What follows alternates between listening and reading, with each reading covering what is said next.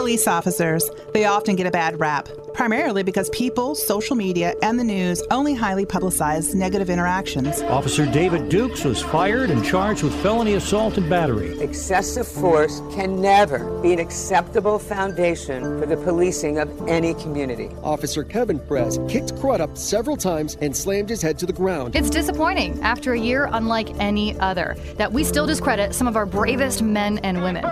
Enough is enough.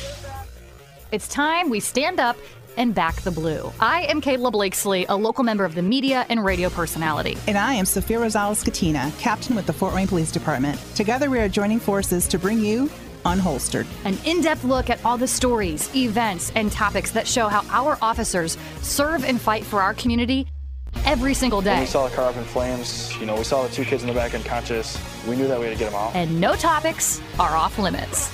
On that day, I participated in the defense of the United States Capitol from an armed mob. He's shooting at the cops right now. We're backing up. A sixth grade female student fired multiple rounds. Who are black people supposed to call? Ghostbusters? When we have crime in our neighborhoods, we need police reform.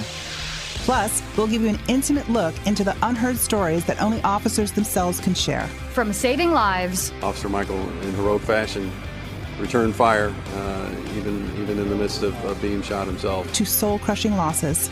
This is a raw scene, and this is a raw emotional outpouring of hurt by your police department and by your first responders. And every incredible moment in between. Thank God there's a school resource officer there to handle and de-escalate the situation so nobody was hurt.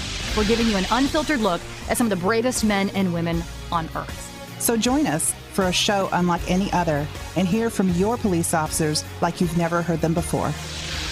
Your town, your topics, your team. This is Unholstered. This is an exclusive presentation from Federated Media. Unholstered. Welcome back here to Unholstered. Man, time is just flying by, Sophia. I cannot believe it. We are approaching middle of December. My name is Kayla Blakesley. I'm just one of your hosts here on Unholstered. Good morning, everyone. My name is Sophia Rosales-Catina. I'm a captain with the Fort Wayne Police Department. Welcome back to Unholstered. Well, Sophia, I'm glad you're here because you obviously represent the local law enforcement side of things. I represent the local media side of things, and that's really what this show is all about. We've been doing it for over 2 years, but for those of you tuning in for the first time, this show really is all about local media, local law enforcement teaming up to share and tell the stories that just don't often get told. And I always say it, not even just here in Fort Wayne, not even in Allen County, but far across Indiana and also parts of the country as well. And I feel like today's topic is kind of a little bit more honed on Indiana because we're talking about a new year, which means new gun problems, at least for our state in terms of laws and things like that. So who did you bring back for us to talk all things guns? Well, I brought back some familiar voices. They're here again from the gang task force. I'll let them introduce themselves at this time. Hello, I'm Mark Deshays. I'm a detective with the Gang and Violent Crime Unit. And Matt Foote, also a detective with the Gang and Violent Crimes Unit. Mark, is this what, your third, fourth time now? It definitely could be. I twist his arm every time, and he's just willingly But I mean, when it comes to guns, I mean, you two are, I feel like, the two to talk to, right? I mean, you're the experts. We try. We try. There's a lot of information out there. Yeah, but for what's happening on our streets, these are the guys on the streets, boots on the ground, handling the business. So not to say that our patrol officers aren't doing that, but these guys are specially trained to focus in on these issues that we're having that we're going to talk about today.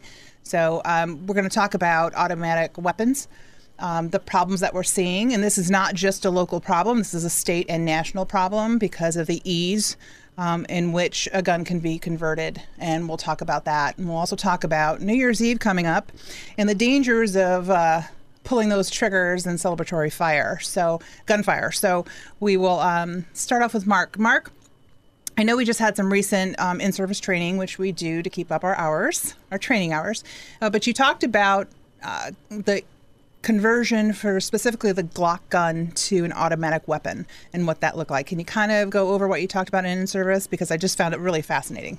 What we have seen is a huge concern that we're starting to see some 3D printing and conversion kits that allow a regular pistol, which normally fires 1 round per trigger pull, to be a fully automatic machine gun running up to 1,000 rounds per trigger pull in under a minute. And this obviously has a huge allure to our criminal element because it allows them to be more force on target. They can pull the trigger once and dump Yeah, we're 1,000 rounds? Rounds per minute. Wow. Up to 1,200 rounds per minute. Yeah, and this is what I found real fascinating. He showed videos, too, about things that are going on, but just the ease of doing this, just making this product on 3D printers. So we know we have 3D printers publicly available. So what's the importance of people being observant to what's going on, managing these 3D printers? We'll go back a little bit. The history of where these originated was they kind of originated over in China. As one of the Wish products, and they were sold as an airsoft aftermarket piece to the Glock pistol. Can I get your time out just so I can paint this mental picture for myself? When you say piece, I mean, we're talking about the size of a dime. Oh, wow. Okay. And it's just an aftermarket part that fits on the back of a Glock pistol, and that's very easy to convert. And what it does is it bypasses some of the internal components that allow the pistol to remain semi-automatic. And it basically allows the pistol to run unregulated in fully automatic mode. That is nuts. It is crazy. Okay, so it started in China? That's where we saw the big onset of these, because it's a manufactured piece, and they were selling them as airsoft pistol parts. And it was quickly realized that this was not what their intended purpose was, is that they were intended to convert pistols to machine guns. And so the government spent an exorbitant amount of time trying to hunt those down, the limited quantity that came in, like 5,000 to 10,000. And since then, what we've seen is that with the advent of technology, clearly, and with the advent of 3D printing, that there's an ease to 3D print these parts and manufacture these parts locally now or nationally now, so that we're no longer dependent. Is it just for Glocks, or is this any pistol? It's primarily for the Glock platform, and that has to deal with just the operating system within is easier to defeat. Gotcha. I mean, there's ways to defeat most every operating systems, but those would require gunsmithing and parts and just better knowledge of what you're doing. Whereas this is truly a aftermarket slide-on piece that takes 1 minute, 1 minute to put on, 1 minute to take off. So back to your question, Sophia, you were saying, what should folks be on the lookout for? Because you said it, we've got 3D printers in a lot of public places. You can go down to the library and use a 3D printer. We've got them in schools. Yeah. We've got them in the libraries. We've got, people have them at home. They're not that expensive to buy. And if you are, and a lot of people use them for very good, legitimate reasons, but there's also people who use them for very nefarious reasons and trying to, bypass the laws that we have. So I know you talked during inserts that you guys are going out to educate people running these 3D printers. Well, of course, our biggest concern is that, like anything that's technology-driven, it's driven by youth. Because technology-driven products are typically our young, crafty minds that are able to, work around these problems. That's a really kind way of putting it, crafty. Well, I mean, it's not always criminal in intent, though. I mean, even though it becomes criminal to possess these, it's not criminal in intent. When we have young children and they're exposed to high level of social media, they see this sort of item on social media, it becomes glorified. They call them switches, Glock switches. And so what happens is that it's become a new term within the vernacular of our youth. They use it in songs. They use it in social media context and emojis. And so once it becomes prevalent in that, our youngest kids kind of have a desire to possess. They want to possess them. Even absent maybe the firearm, they want to possess them because they use it kind of as a bragging right. It's trendy, yeah. Yeah, look what I've got. Look what I've got. And they can show it off. And they don't know necessarily, a 15-year-old may not know necessarily that that is a felony to possess that part in and of itself, absent anything else. So what we see is with the 3D printing is that it's a small, innocuous-looking part, and there's another one that we'll talk about as well for the AR rifle. And if you don't know what they look like, you just don't know what they look like. And so we have to educate, shop teachers to be on the lookout for this. We have to educate library staff to be on the lookout for this. And we want people to know that it's completely illegal to possess these parts. There is no cutout of the law that allows you to possess these. You don't have to possess them in conjunction with the firearm that they work on or the operating system. We don't have so even if I don't, let's say I don't own a firearm and I have this piece, that's... Independently, it is... It is still considered an automatic weapon. So, okay, educate us then. I mean, what should obviously I'm not a shop teacher. I don't even have a 3D printer, but maybe for folks listening right now who do, or who work somewhere that they have a 3D printer, what should people be on the lookout for? Well, I mean, you want to be looking out for things that are completely outside of your norm of what they're printing. You know, the majority of what we see when we go to the public library is people printing, you know, objects or toys that are easily identifiable as some sort of functional piece. These are completely not identifiable as a functional piece. They're very small, and they're very easy to look up online. You know, we're not trying to like make them some mystery.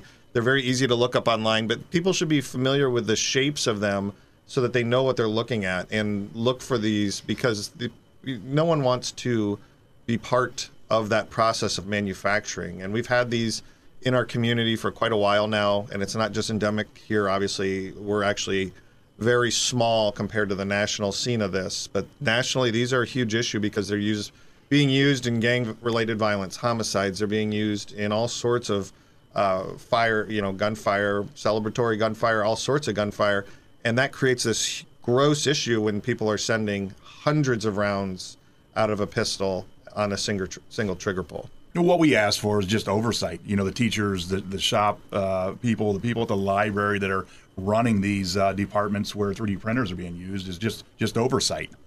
I guess I'm still struggling though. Like if I ran one of these printers in a library, what are you saying, Kayla? Look out for X, a dime-shaped like coin, like, you know what I'm saying? Like, so what's a tangible thing to look for? We have been presenting very heavily to the community because it's not, it's not easily to describe it on the air. You know, we're talking a complex piece that has, a specific leg. It's essentially a small square about the size of a dime, and it's a square, and it'll have a leg, a single piece that is a leg sticking out, protruding from it, and that's it. So there's not much to it. You'd think it's a piece of junk, right? Yeah, I mean, it's innocuous. You wouldn't know it if you're like a parent. Like, what's this? I'd probably throw it. Probably something that came with my IKEA ensemble, to snap in somewhere. That's what it looks like. It does not look like anything you would think you could put this in a gun and make it an automatic weapon.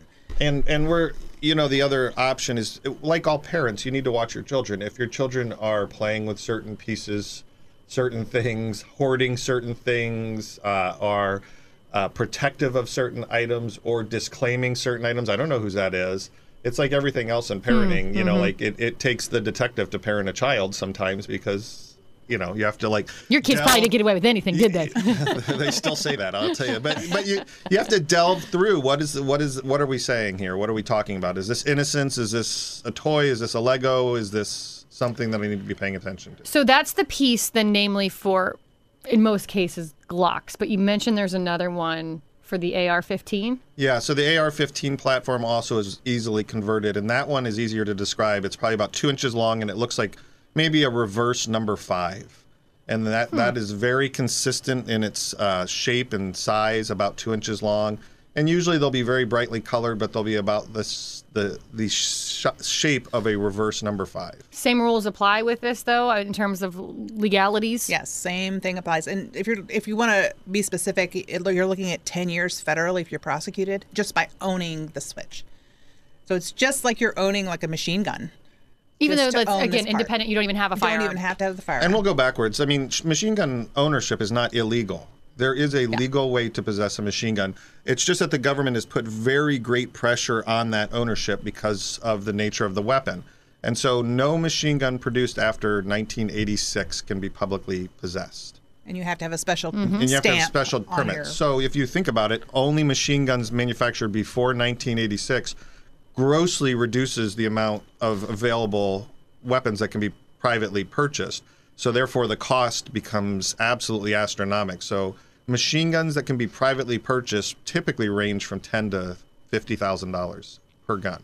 Okay, so I can hear some of our listeners right now, fellas, being like, I want one of these switches, or I made one. Is that what we're calling them? Switches? Yes. Is that what, okay. For fun, for target shooting out back. I don't know. They maybe got some, in their eyes, justifiable reason for having one, which is not nefarious or anything like that. What would you say to that person? That is a level 5 felony. Not going to be that fun if you get caught, right? Yeah, in the state of Indiana, and like I said, federally, it's 10 years. Right, and I would grossly caution you, when you defeat mechanical safeties that are designed to prevent this sort of thing, then you create an inherently dangerous weapon.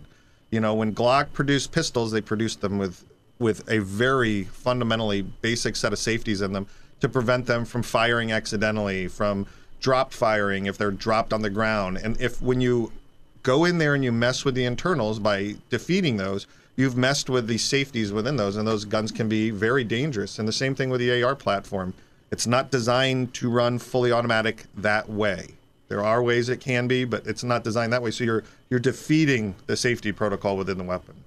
And it's funny he says that, because that totally brings to mind the video he shared was a video he pulled off the internet of some kid in a back alley with a switch on his Glock. And he was a young kid. He was in his middle teens, it looked like. And he fired this weapon, and he could not maintain the weapon and control of the weapon. And this weapon would just seem to be like flailing about. And you don't know where those bullets are going. Mm-hmm. He had no control over this. And if someone had been standing behind a fence, a couple doors down, he would have hit them. Mm-hmm. So it's inherently dangerous, because these guns are not made for this. They're not made to fire in rapid succession. They're made to fire one, pull the trigger for one bullet. And that's a problem. And then it also does damage to the weapon that you can see on the back of the gun. So it puts a little notch into that. So you can see if someone perhaps had one or used one? There's some indicia that a weapon has been utilized in this way, because you are adding stuff to the gun that has tight tolerances. So not everything fits, so it creates grooves and debris in certain areas. So we're able to, when we train law enforcement, we train for what's the visual indicia that something could have been done to this gun. And that's one of the big ones, when you add stuff to something. Let's go back. I'm this librarian, got the 3D printer there, and I see what I think is potentially a switch. What do I do? Well, the library is a very unique one. They're trying to ensure that they don't restrict anybody's, freedoms. But at the same time, the library has a stated policy that no firearms and no firearms pieces can be printed on any of their printers. So what they'll end up doing is they'll end up contacting us. And we have a large referential library of photos, and we've taken schooling on this specifically. We'd be able to give them our best decision that, yes, this is, or no, it is not, and then we would take further action either to prevent it from being printed or speak to the person that's printing it. When did you guys start this, I'm going to call it training? There's a big push. Cops always like to know stuff. It's whether we share it. And we are very, this is a danger to every cop on the street. And we've had these taken off on the toll roads. We've seen them in Fort Wayne.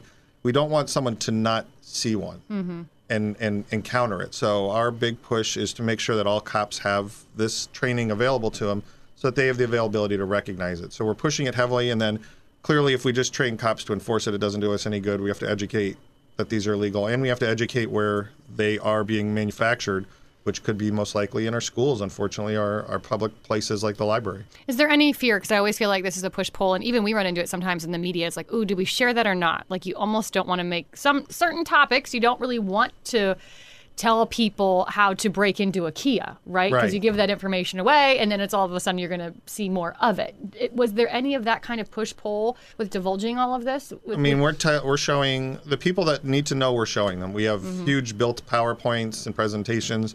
And we're showing the people that need to know what they need to know. We can only educate to a certain point. We're not showing where this information is gathered and stuff.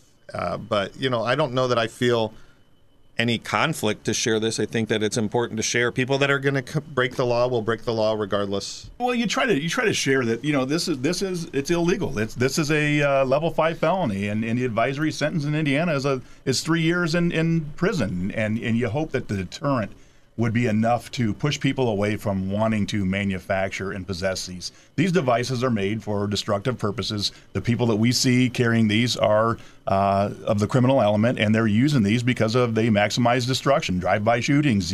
When you talk about the rate of fire of these in a regular large frame pistol, you empty your magazine in 1 second. We mentioned New Year's Eve obviously coming up, and I don't know why people celebrate with gunfire, but they do. Is there a chance, or have you seen before, people using these switches for celebratory gunfire here in our neck of the woods? Oh, absolutely. Welcome to social media. We see it on social media. And we're again terming these problems to be majoritively an issue on our juvenile side because, we're dealing with irrational thought process. It's cool, it's fun, it's trendy. Cool, yep. it's fun, it's trendy. And so we do see that majoritively. We see a lot of it on social media. But like, again, when we popularize anything on social media, it becomes I must have, must need, must want. And so that's where we're seeing a lot of this. But with the New Year's Eve celebratory gunfire, I mean, again, just so dangerous in its base nature that you are unleashing bullets any direction, let alone very fast. Yeah, I've always worked New Year's Eve until I became like a commander or whatever. But I've still gone out on New Year's Eve sometimes, a couple of times after I got promoted. And we just tell our people, bunker down at that midnight hour if you can, because we've had squad cars shot, we've had close calls, you can hear the automatic gunfire. You can just sit in your car, roll down your window a little bit, and you can just hear it all around you. And you just kind of go in somewhere where you have 3 walls around you and you can see out front. I didn't know it was and that make yourself common. safe. It is. It's gross. I clearly don't honestly. get out on New Year's Eve very often. Yeah, but you can just hear it all. And it doesn't matter what side of town you're on. There's certain sides you can hear it a little bit more on, but it's all over. And in the country as well. People think that it's fun to just go out and shoot guns on New Year's, and I'm not sure where that fascination came from or why people do that, but they do, and these bullets land somewhere. What goes up must come down, and we've had people, not in our city, I don't think, we've had houses shot and stuff. Luckily, we've not had anyone die because of it, but several cities around the nation have had people die during celebratory gunfire during New Year's. Every year. Yep.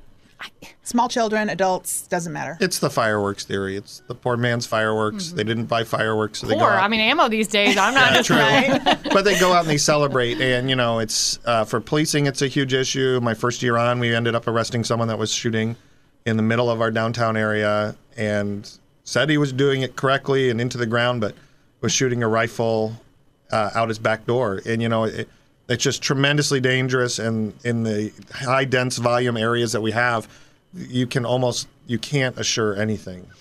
Yeah, well, I guess, what does it even mean if you're shooting your gun to celebrate, right? What is the correct way to do that? I mean, to me, I didn't even think. Not fire yeah, that's to me. That's the correct way. Well, when he said that he claimed he was doing it the correct way. Shooting in the ground. Shooting into the ground. He was not dispensing rounds into an area that it would hurt somebody, he said. But, the fact of the matter is there's a reason we have gun ranges. Firing into the ground, you don't know what's under the ground. You don't know if you're going to skip off a rock and that round's going to travel back up. You just don't have any assurances of anything. And with weapons in high dense areas, you can almost be assured that those rounds are going to hit something important. And furthermore, I mean, I feel like sometimes people are under this illusion too that, that wall will stop the bullet, or that door, or that car. Like, bullets can go through multiple people, through multiple things, depending on what kind of bullet, is being fired. We see bullets go through houses. They can go into multiple houses. They go through cars. It takes a tremendous object to stop a bullet. And furthermore, it's illegal to shoot a firearm within the city limits. Good point. Throw that in there too. Yeah. Well, let's talk about the legalities later, and we'll talk about the seriousness of killing someone or hurting someone. Yeah. That's, for me, is a little bit more on the lines of what I'm thinking about. Is like, the legalities secondary to someone getting hurt, including yourself, because we've had people shoot, ricochet, and it comes back and hits them. And sometimes you're like, oh, good for you. Don't do that. See, it wouldn't have happened. Right. And again, it's not an infringement. We're not trying to infringe on rights. We're just trying to promote safety within that. Because, typically alcohol is involved in New Year's Eve. We couple that with firearms. We couple that with a late hour and negligence, and that's how we get dangerous accidents that could have been prevented, negligent accidents. And you two, I've had you both on before. Like I said, Mark, I think you've been on probably now 3 or 4 times. I mean, I think that's a good point. It's not that you're trying to hinder anyone's Second Amendment rights here. You're both pro 2A, right? Absolutely. Like I always just want to throw that out there sometimes. Same with you, Sophia. Yeah, but we're also rational people with safety in mind. And the things that normal law-abiding gun owners are not out doing this sort of thing. They're just not, because they know the dangers, they know the responsibility of being a gun owner, and they're just not out doing these kinds of things we're talking about. But at the same token, when you talked about, informing people, and do we want to tell people, the criminals already know this. We're not telling anybody. Good point. Yeah. Anything new, but we're trying to inform our parents, teachers, people every day who can be our eyes and ears in places that we're not. We cannot be in every school. We cannot be in every home. We cannot be. But if you see these things and you don't know what they are, ask your kid, find out what they are, Google it. You can get a picture of what a switch is just by going onto Google and see if it's the same. And if it is, call us. We will come and get that. We'll want to talk to your kids. We'll want to talk to you. It doesn't necessarily mean it's going to end up in an arrest, but I would rather have that than someone getting their hands on it that shouldn't. Well, now I do kind of want to ask the legalities question, though. Let's go ahead and say you fire off a round within city limits in Fort Wayne. Doesn't hurt anybody that we are aware of. There's multiple different ways it can go. There's a city ordinance that prevents you from firing guns inside the city, which would be an ordinance ticket. But if you are shooting in an area that's high density, it can raise to criminal felony levels by discharging a firearm in an area that could, you could have a criminal recklessness type charge, because you're basically creating such a situation that could kill somebody due to recklessness. Really quick, because we've only got like a minute. I don't know. Let's say I'm downtown partying up for New Year's Eve, which will not be where I'm at, but let's just pretend that I am. And someone decides to have, I don't know, a moment of celebratory gunfire. Best advice for me or someone who is downtown and this is some idiot is deciding that's the way he or she wants to celebrate. Get to a position of cover that has something over your head. What comes up must come down, so we just want to protect what comes up. How long does it take it to come down? Oh boy, that's a great question. It's these come down at 400 feet per second or more, so it's still able to break bones. It's still able to enter a skull. It's still able to greatly injure people. It loses velocity. When we talk about rifles being fired, they're 2,500 to 3,000 feet per second, but they still come down at a terminal velocity. That's blowing my... It's one of those, like, those Mythbusters. You ever watch them? They always seem to do a lot of things with firearms. Not that I want them to do that one, but it could be an interesting one. Yeah, and it just depends on the gun. Like I said, it's the rifles, the handgun, is what's the velocity of the bullet, all these kinds of things go in. Way more math than I'm willing to do. But that's why I have guys like this that know. But being pro Second Amendment also means that we have a responsibility to be pro safety and to do it correctly and to promote good safety within it. We don't want people injured. We don't want our kids injured or community injured.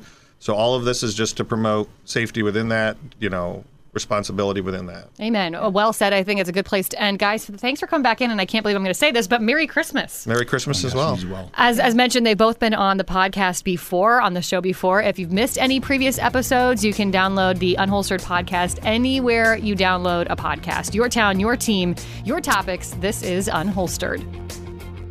Thanks for listening to Unholstered. Be sure to subscribe on Spotify, Apple, Google Play, or wherever you listen to podcasts. Just search Unholstered.